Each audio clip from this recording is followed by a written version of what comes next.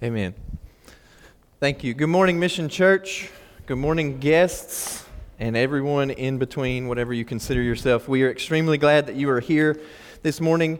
As Pastor Eric just said, my name is Pastor Justin. I'm one of the pastors here at Mission Church. And we are extremely glad as we continue our pursuit to worship Jesus, to make disciples, and to multiply that you have joined us. And we pray that that is why you're here as well. We strive to do that every single week that we gather, but we also strive to do that in between the times that we gather as a faith family. So thank you once again for being here. As Pastor Eric mentioned, today we will be continuing through the book of Acts. We will be looking specifically at chapters 23 and 24 if you want to go ahead and turn your Bibles or devices there. If you don't have a Bible, there should be one somewhere close by on the floor under a chair somewhere. Feel free to use that. If you don't own a Bible, please take that home with you and read Genesis 1 and then keep going. So we will be winding down this sermon series as we make this move to Briarwood. So this week, again, we'll be looking at chapters 23 and 24. There's 28 chapters. You do the math. So in the next couple of weeks, we will be finishing this up. But before we start, because you can never do this too much, I'm going to pray for you guys. If you would pray for me as we move forward and we will get started.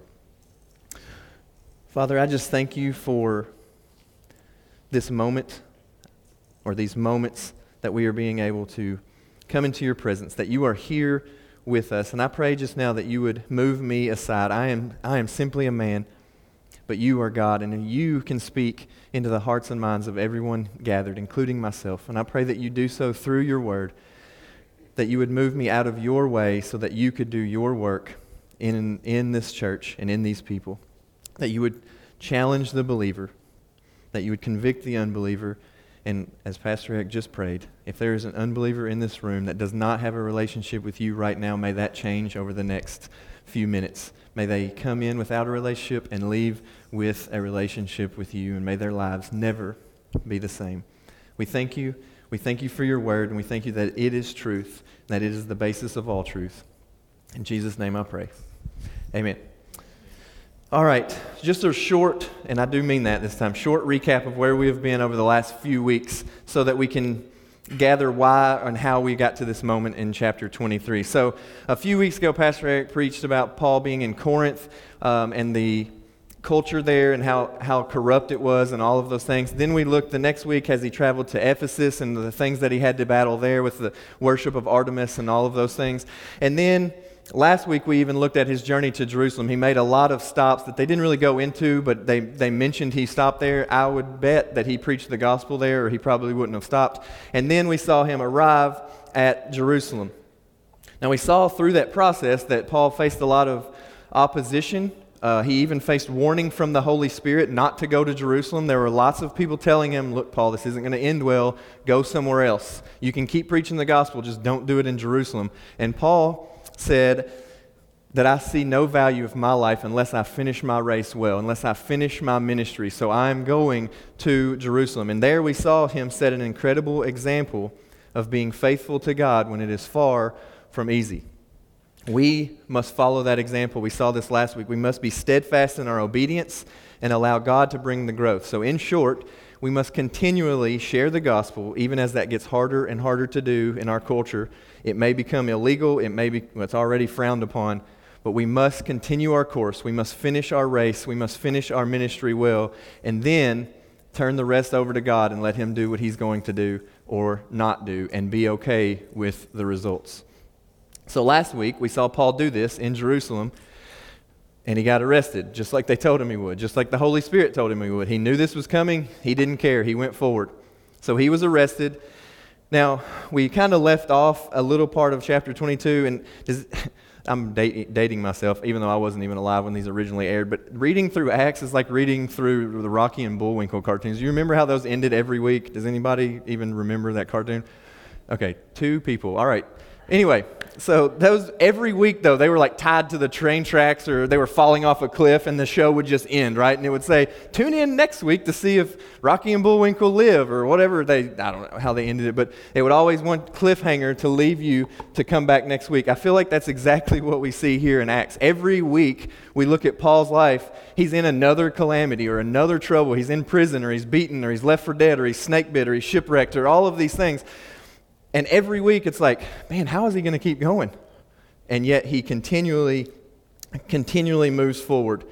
So we see Paul has been arrested. He's falsely accused of bringing a Gentile into the synagogue. He didn't do it, but that really doesn't matter to these Jewish people. They just want to get Paul out of the picture, so they make some stuff up. And then, even though we didn't look at it, last week at the very end of chapter 22 is where Paul gives his defense. He's allowed to speak in front of these officials, and he basically just gives his story again from start to finish. He gives his story from his BC days, as we like to call them around here, his before Christ days, before he was following Jesus, how he looked, and then after he was following Jesus. And just for the sake of time, we're not going to preach through that whole thing because a few months ago now probably, we preached through Acts 9. But just so we will remember exactly who we're talking about, this is Saul. Okay, and again, we're not preaching through the whole text, but I want to remind you of who we are talking about so that you can never say, well, God could never use me. God, I'm too much of a sinner, or I am too this, or not enough this, because God is using Saul. This whole story here is about Jesus, but is about Paul, who was, and I'm going to say a word here, and I'm going to pause for about 5 seconds and let it really sink in. I'm going to say a word, and I want you to really let yourself process this word. And then we'll at least have a vague picture of who we're talking about here. ISIS. Think about what you just thought. I don't know what they were. We don't have to verbalize them here. But I doubt any of them were pleasant. I doubt any of those thoughts were kind. And that's who we're talking about. Saul was a terrorist. Whatever just conjured up in your mind when I said the word ISIS, that is who Saul was. He didn't believe in Jesus, so he wanted to kill people, or at least bring them to prison, or whatever, allow them to be killed on his watch, however you want to phrase that. That's who he was. I'm sure Brian Williams would be there to report on it if we had helicopters back then. Only a few of you actually get that joke. But if YouTube existed, if Facebook existed, he would have been all over it. People would have been watching his videos in disgust. How could he possibly do this? How could he be the ringleader of this? That is who we were talking about. It was his job, and he was going to do his job very well in Damascus. And then on the way, we see Jesus confront him and conquer him in his sin, defeat him completely against his will. This is not Paul seeking after Jesus. This wasn't Paul going, well, maybe I've made a mistake. He had asked permission to go do this more, and the officials were like, yeah, go ahead, go get more Christians. And on his way is when Jesus confronted him. And now we see he's the greatest evangelist on the planet at this point because Jesus has left. He's the greatest church planter on the planet because Jesus has left. Outside of Jesus, I would contend he's the greatest church planter evangelist that we have seen other than Jesus. That's who he is using. That is who God is using. Now, it doesn't take a rocket scientist to see the irony that Paul now sits in the very same seat he was dragging people to sit in years before. He used to drag Christians out of their homes. You get this picture that he just busted down the door and dragged them out of their homes and marched them to the officials, if they lived that long, to the officials to be threatened, to be imprisoned, to whatever happens, but they were charged with being Jesus followers or Christians. And now, that's exactly what's happened to him. Paul has gone from the persecutor to the persecuted, and now he sits in the very same seat. And I don't even know if it hit him at that very moment, but he didn't seem to care. He had been transformed by the living Savior, and he was never going to change. And that's where we're at. So he's given his defense. He's told that whole story. And then we pick up in verses 1 through 5 of chapter 23, if you want to read along. It says, "And looking intently at the council, Paul said, 'Brothers, I have lived my life before God in all good conscience up until this day.'" We will come back to that in a little bit. "And the high priest Ananias commanded those who stood by him to strike him on the mouth. Then Paul said to him, 'God is going to strike you, you whitewashed wall. Are you sitting to judge me according to the law? And yet contrary to the law, you order me to be struck.' Those who stood by said, 'Would you revile God's high priest?' And Paul said, 'I did not know, brothers, that he was the high priest, for it is written, you shall not speak evil of a ruler of the people.'"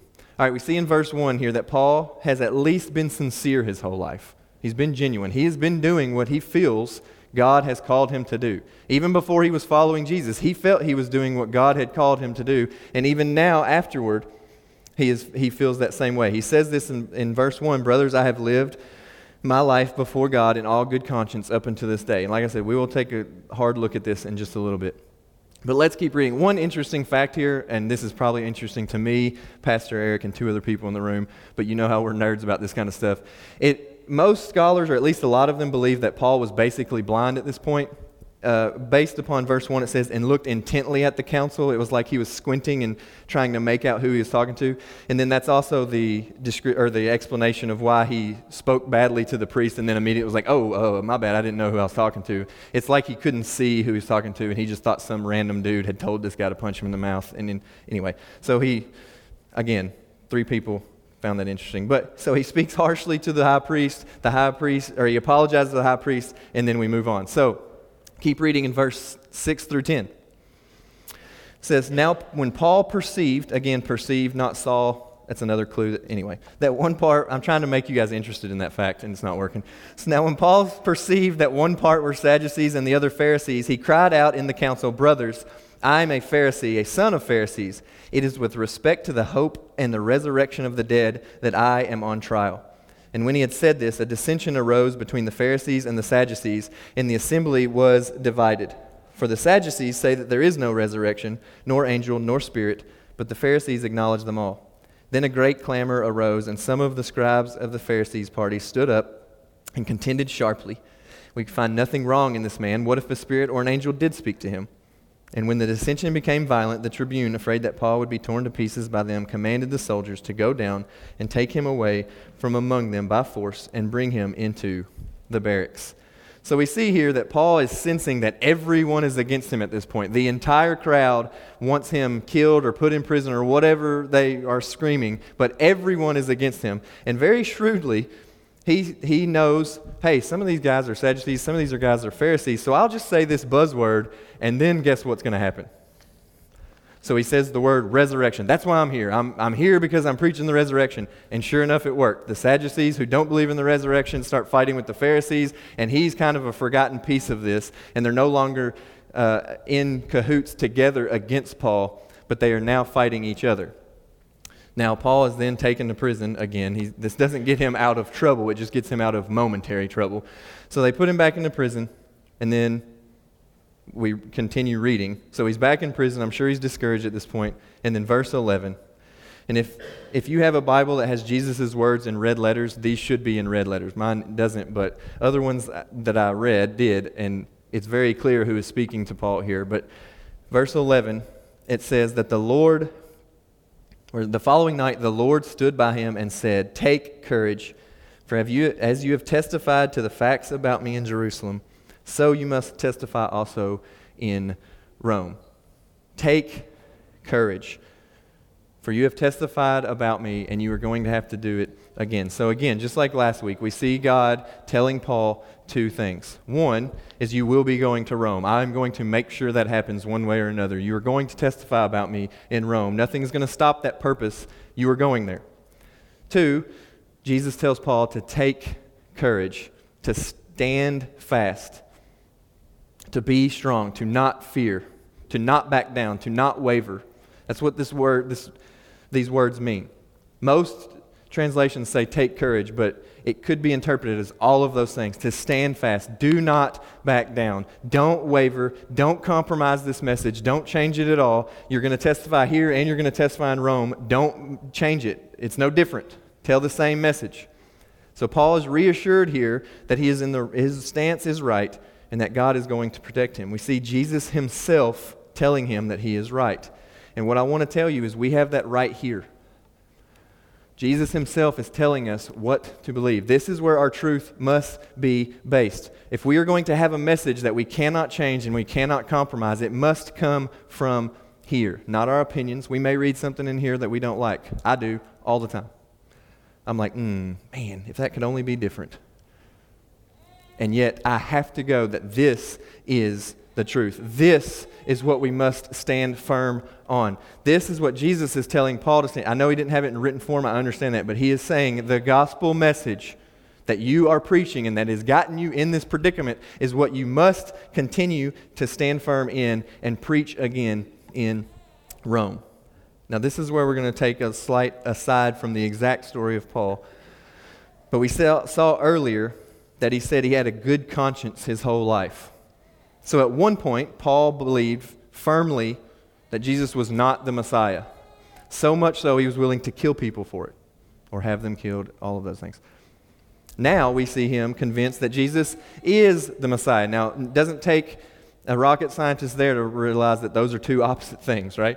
One point he realized, or he didn't believe that he was. Now he believes he is, so much so that now he is not willing to kill for it. He's willing to die himself for it. That changes the game. My first question is, which one of those seems more convincing? Even nowadays, people will kill you over just about anything. We read it in the news. It seems all too common that people will just get mad and kill you. So for someone to have the conviction enough to kill people, I mean, I guess it's somewhat convincing, but it doesn't convince me as much as someone who is willing to die for something. We don't see that very often. We see people avoiding death at all costs. We see very few instances where someone believes in something enough to truly die for it. We see this with soldiers. We see this with police officers and firefighters as they rush into danger to save someone else. We see this with parents and their kids. You want to get somebody riled up, mess with their kids. It doesn't matter how old they are, whether they're grown or whether they're a baby. You mess with their kids, they're probably going to be willing to die for it if it comes to that. But other than those few instances, most people are trying to avoid death at all costs. They're running scared. If a dude shows up in the Minute Mart and is threatening to kill everybody, Kyle Charlo might be there and do something. I'm probably just going to hide behind the chips. So I don't know too many people that are just rushing into danger like Paul is. Paul was warned over and over, this is going to end bad. I don't care. I'm going. So we see that first of all. Secondly, this statement, like I just said, we have to base our truth on something. And it seems at one point that even though he was convinced God was telling him, that Paul was basically just judging right and wrong from his conscience. His conscience was clear. Even at the time, he was clearly against God and against his plan and against his will. And this is where we are in society right now. Our consciences, our feelings have become facts. They're so absolutized that we are making laws about them now. People feel a certain way, let's make a law about it. Let's change the law. The highest truth nowadays are people's consciences, and they're their own judge and jury. They don't have to face the consequences because all they have to say nowadays is, I was born this way. I've always felt this way. I've always been this way. And how dare you discriminate against who I was made to be, or who I've always been, or who I feel like I am, or whatever they want to say. But truth seems to be based on a very arbitrary, fluid, ever-changing thing. It's whatever the culture kind of says is true now. And it doesn't even have to be the majority. As we talked about a few weeks ago, laws are made for the minority now because they're the squeakiest wheel, so they get the oil. But we must base our truth on something that is static and unchanging, and that is the Word of God. This is where Jesus is speaking to us today to take courage. Don't waver. Stand strong. This is what we must defend. We must be willing to remain steadfast, just like Paul, in the face of the majority and call sin what it is, and that is sin. But we cannot stop there. If you read through Acts, if you read through all of the apostles' teaching, when they would go to a new place, they would call people sinners, but they would not stop there. Hey, you're sinners, you're going to hell, see ya. They would say, hey, you're sinners, turn, repent. The gospel can change your life. Jesus can change your life. The resurrection can change your life. We cannot let our message be only that people are wrong, and that's it. We must stand firm in the one who forgives, the one who transforms. We must stand firm in the gospel that can change and transform lives. Paul was unwilling to change his message. We see it over and over again. He's threatened, he's beaten, all of these things, and he refuses to change, that this is what changes. It's not these rituals. It's not being a Jew. It's not this. It's belief in the death, burial, and resurrection of Jesus. That is what changes. So our message today in today's culture must be twofold. Sin is sin. We cannot back down on that. That is compromising the gospel to say, if you feel that way, it's okay.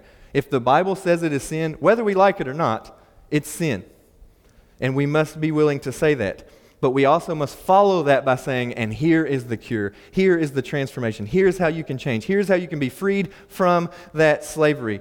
We have a message that is treason to today's culture. The gospel is treason in our culture today because how dare you say anything that disagrees with anybody else? You just got to compromise and make it all fit. Now, in your weekly today, there's a bunch of scriptures listed on that empty page. They're all just listed there. This is one, so you can look them up and read them later. Two, so you can understand that I am not making these things up. I also want you to realize that these things that I'm getting ready to mention are not an exhaustive list. This is not a fire and brimstone church. If you've been here very long, you know that. But just checking the news this week, these are the things that stood out to me. And I'm not saying that we get on Facebook about this, but this is how we have to be true to what the Bible says. When we meet these people, when we are faced with a question, we can't back down and say, well, I kind of believe this, but you know what? You're okay to believe whatever you want to believe. I don't want to ruffle any feathers. We have to be willing to give this twofold message. So, like I said, they're listed in your weekly if you want to look them up later. But we must be willing to tell the abortionists and the pro-choice people that abortion is sin. But the gospel brings new birth. John 1:12 and 13. But to all who did receive him, who believed in his name, he gave the right to become children of God, who were born not of blood, nor the will of man, nor the flesh, but of God. 1 Peter 1:3. Blessed be the God and Father of our Lord Jesus Christ. According to his great mercy, he caused us to be born again to a living hope through the resurrection of Jesus Christ from the dead. To the murderer, yes, murder is a sin, but the gospel brings life. Romans 6:4, we are buried, therefore, with him by baptism unto death, in order that just as Christ was raised from the dead by the glory of the Father, we too might walk in newness of life. To the homosexual, yes, homosexuality is a sin, but the gospel brings better fulfillment. John 10:10, the thief comes only to steal and kill and destroy. I came that they may have life and have it abundantly. Romans 12:1, I appeal to you, therefore, brothers, by the mercies of God, to present your bodies as a living sacrifice, holy and acceptable to God, which is your spiritual worship.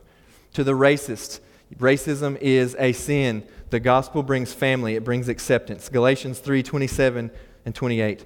For as many of you were baptized into Christ, have put on Christ. There is neither Jew nor Greek. There is neither slave nor free. There's no male and female, for you are all one in Christ Jesus. Romans 10:12. For there is no distinction between Jew and Greek, for the same Lord is Lord of all, bestowing his riches on all who call on him. To the transgender, it's a sin, but the gospel gives new identity. Colossians 3:1-3. Even if then you have been raised with Christ, seeking the things that are above, where Christ is seated at the right hand of God, set your mind on things that are above, not on things that are on earth. For you have died, and your life is hidden with Christ in God. 1 Corinthians 6:19 and 20. Or do you not know that your body is a temple of the Holy Spirit within you, whom you have from God? You are not your own, for you are bought with a price. So glorify God in your body. To the child molester, that it is a sin, but the gospel brings new desires. Ezekiel 36:26. I will give you a new heart, and a new spirit I will put within you, and I will remove the heart of stone from your flesh and give you a heart of flesh. To the terrorists, it is a sin, but the gospel gives new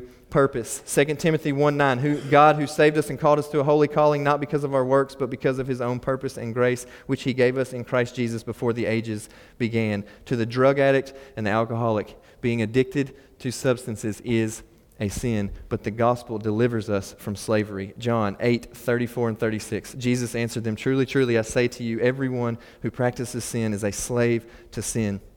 The slave does not remain in the house forever. The son remains forever. So if the son sets you free, you are free indeed. Romans 6:6. We know that our old self was crucified with him in order that the body of sin might be brought to nothing, so that we would no longer be enslaved to sin.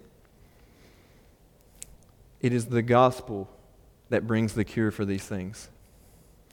It is not our slander of the behavior. It is not just calling out sin that is going to change anything. It is the gospel that can transform all of these people. It's not our Facebook rants or our Twitter rants. It's not our protests. It's not our signed petitions. The gospel is the treason. Complaining and pointing out things is not treason to today's culture. Everyone's doing that. Get on Facebook today and just count how many times somebody, without using names, will call somebody out for their behavior or call a group of people out for their behavior, and they have no affiliation with Jesus whatsoever. They just want to complain, or they just want to point out the negative in everything. That's not treason. You won't be brought up to the officials for that, like Paul was. The gospel is the treason. And why does the gospel offer these things? Because Jesus does.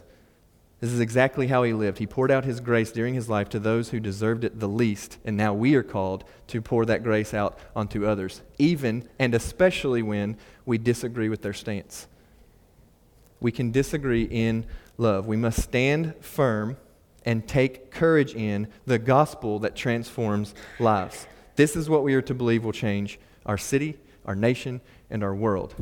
Not us, and not just what we are against. The gospel message. We must call sin exactly what it is. But once we do that, we must fervently pray that next week at Mission Church, 100 of these people are on the seats right now so they can hear the gospel message.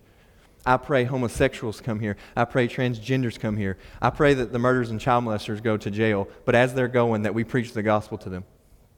I pray that those people will show up here, that we will welcome them and say, you know what, you can come in here, you can sit here all you want and hear the gospel message, because it is that gospel message that will set you free. It is that gospel message that will transform you and remove you from slavery. Because here's the thing we must realize. These things are merely symptoms of the real cause.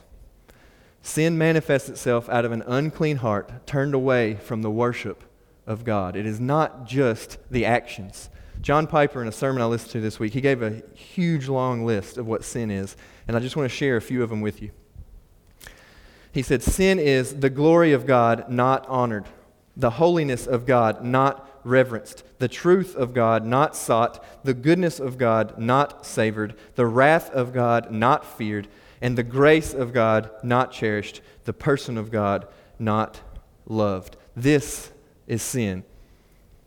Notice he does not mention homosexuality, adultery, stealing, or any of those things. Are those sins? Absolutely.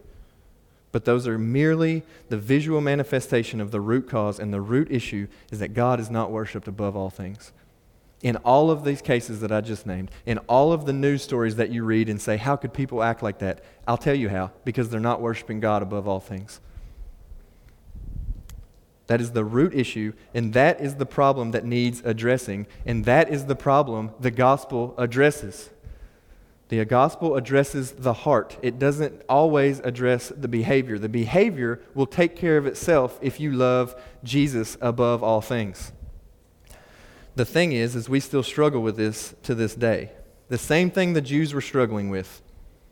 They were hearing Paul's message, and they could not and would not accept a gospel of free grace. They still wanted to earn it. They still wanted to be a part of it. They still wanted to have their piece of the pie and say, well, God did most of it, but I did this little part over here, or else it wouldn't have happened. The Jews refused to accept it, and that's why Paul is in front of the tribune right now, as we read in chapter 23. And we look down on these Jewish people, don't we? Oh, how dare they bring Paul there. But don't we do the same thing? Because the true gospel in its simplest form will humble you. There is no other choice. If you truly hear the gospel, it will humble you. It makes it clear that we have nothing to offer. It makes it clear that we have nothing to bring to the table but sin and depravity. We are bringing wretchedness and trying to trade it for righteousness. And it's not something that we can do. We deserve nothing but the full wrath of an almighty God. But this God is merciful. This Jesus was perfect. They were exactly what we are not. And no one likes to hear, hey, this had to be done because you couldn't do it. If you're at your job and your boss comes up to you and goes, hey, remember I told you to do that? Well, I don't think you can, so I got John to do it for you. It's not a great conversation, is it? No one likes to be humbled that way. But this is the gospel, whether you like it or not. This is the truth that we must stand on. This is the message that we must not compromise. It is a gospel of free grace. We offer nothing to God, and yet He bestows His grace upon us. We see the word uncompromising in today's vocabulary, and it's taken on a very negative connotation. If you say someone is uncompromising, you pretty much mean an insult. I mean, no one's ever like, yeah, I'm uncompromising. Woohoo! We should be that way. Because The world tells us that compromising is the way it goes. You have to compromise your beliefs to fit in. You have to compromise your beliefs to not be offensive. You have to compromise your beliefs to not be a bigot or a hater or whatever they want to call you. The world says compromise equals love. If you love someone, you must compromise who you are. And in some cases, I believe that compromise is a very loving thing. If you're a husband in here, learn this art, okay? Learn this art with your wife, and wives, learn it as well. So it's not just the men, but we're the ones that are mostly stubborn. But compromise equals love to the world. If you really love someone, you have to change your beliefs because it's offensive not to. But for us to compromise on this message, for us to be lax on what sin is and what the gospel says about it, and that the gospel can change that sin, it would not only not be loving, it would be downright hateful. See, Paul separated the crowd when he brought up the resurrection, because this is what separates us from other belief systems. We believe that Jesus came, died, lived, and was resurrected, and that's what we put our faith in. We put our faith in his death, burial, and resurrection, that because of that act, we are now found and can be reconciled with God. That's what separates us, and the same thing was happening here with these Jewish people. The fact of the matter is that Jesus either is or is not the Messiah. There is no other option. If he is not, then we are blasphemers and we are still deserving of the wrath that we deserved anyway, so we're really no worse off. If Jesus didn't come to save us, we were on our way to hell, we're still on our way to hell. But if he is the Savior, then we know that the eternal fate of those who reject him and to willingly and sheepishly, because we might offend someone, let them go there, is hate. It's not just not loving. You hate that person. For us to allow someone to go ahead into that fate, headlong, head first, is hateful. And we are doing nothing. People are always looking for something, right? They're looking for answers. They're looking for people who take care of them. They're looking for fulfillment in some way. This is what the people were doing with Paul. They wanted answers. They wanted someone to do something. Paul was offending them, and someone needed to make him not offend us anymore. So we're going to arrest you. We're going to take you to these people. Look what they end up accusing him of in chapter 24, verse 5 of the book of Acts. He goes before Felix, who's the high power there, and he goes before him, and Felix says, well, I'm not going to listen to you until you tell me what he's done. So the accusers come and they say, for we have found this man a plague or a nuisance, as some translations have it. One who stirs up riots among all the Jews throughout the world and is a ringleader of the sect of the Nazarenes. He even tried to profane the temple, but we seized him. That was it. No real crimes, no real injustices. They even say he tried to profane the temple, but he didn't even quite make it, which wasn't even true. He wasn't trying at all. But they even admit he didn't do anything wrong. He's a nuisance. That's not a crime. We don't like him. That's not a crime. He's causing all these riots. No, you are, because you're not letting him speak, and you're coming against him in his message. He is just in there preaching. You can take it or leave it with Paul. He's begging you to come to Jesus, but if you don't, he's not causing the riots. They are. He has done nothing. But they want someone to do something. They've been offended. Their sensibilities have been offended. How dare Paul do this? How dare Paul speak against an entire group of people and no one is doing anything? So Felix, you do something.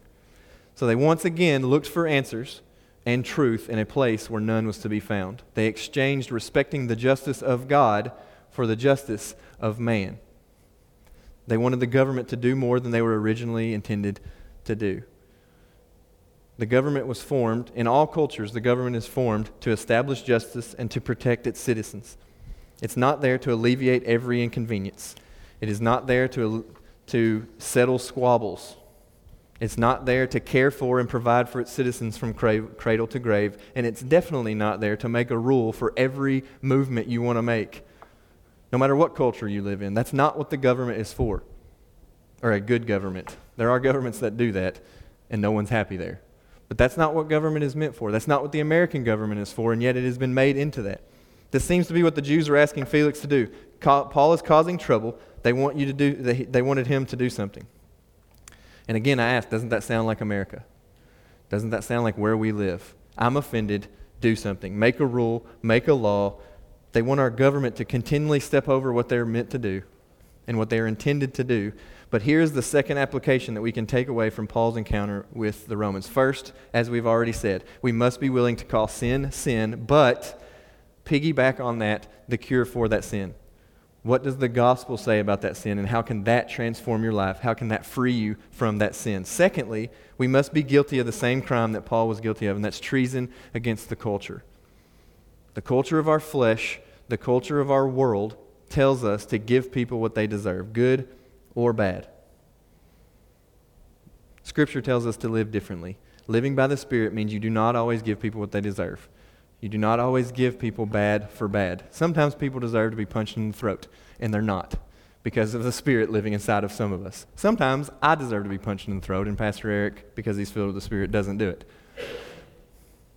1 Peter 3:9 says, "Do not repay evil for evil or reviling for reviling, but on the contrary bless, for to this you were called, that you may obtain a blessing." If we live this way, we are going to look crazy. We are going to look countercultural. When someone does something bad to you and you don't do something bad back, people are like, "What's up with that guy? What a loser. He's a wimp because he's just letting people walk all over him." Live in a way that would not make sense. I want to really get this. We must live in a way that would not make sense unless Jesus is the answer as to why we are living that way. I'm going to say that again. Live in a way that wouldn't make any sense unless Jesus is the answer for why we were living that way. So when people go, "Hey, why did you just that was weird. Like, why did you react that way?" Wasn't me, bro. Jesus. "Why did you do this?" Jesus. "Why are you living this way?" Jesus. That's the answer every time. And this is what Paul was saying. Paul was saying, I used to live this way. Now I live this way. And the answer and the only thing that changed was Jesus. And they wouldn't accept this answer. The officials were like, "No, let's beat him again, see if he'll tell us the real truth." So they do. They would beat him again. Maybe he'll tell us really why they're after him. Jesus. Beat him again. Maybe it'll work this time. They threatened him many times to get the real answer as to what he was doing, but he had already given it to him. The answer was Jesus. He had a real encounter with the risen Savior, and it changed him forever, and he's never going back. He was living as a contrarian in that day and age. He was living countercultural, and it made him look guilty of something. He had inherited grace, he had inherited blessings, and he would stop at nothing to spread the wealth. He refused to take credit for it himself. He never pointed to himself, "Look what I've done." He did that one time sarcastically in Scripture, saying, "Look, if you want to brag, I could brag about all these things, but I don't. It's Jesus." He never took credit, and he's telling us the same thing. Stop taking credit for the inheritance that you've been given. Nobody goes, "Hey, I'm a millionaire. Look how hard I worked to inherit this money from my dad who actually built the company and left it to me when he died." Nobody does that. That's what we have done. We have inherited grace. We are co-heirs with Christ, and God in His lavishness has given us His grace. He has given us His mercy. He has given us all of these things, and we were given these gifts to be generous with it because we know that God has more and more and more of it if we happen to run out. If we ever get to the point where I cannot extend any more grace to these people, guess who has more to give you? God. Paul was never found guilty of anything in this narrative. He's quite the opposite, actually. A lot of the officials would go behind closed doors and be like, "Why is he here?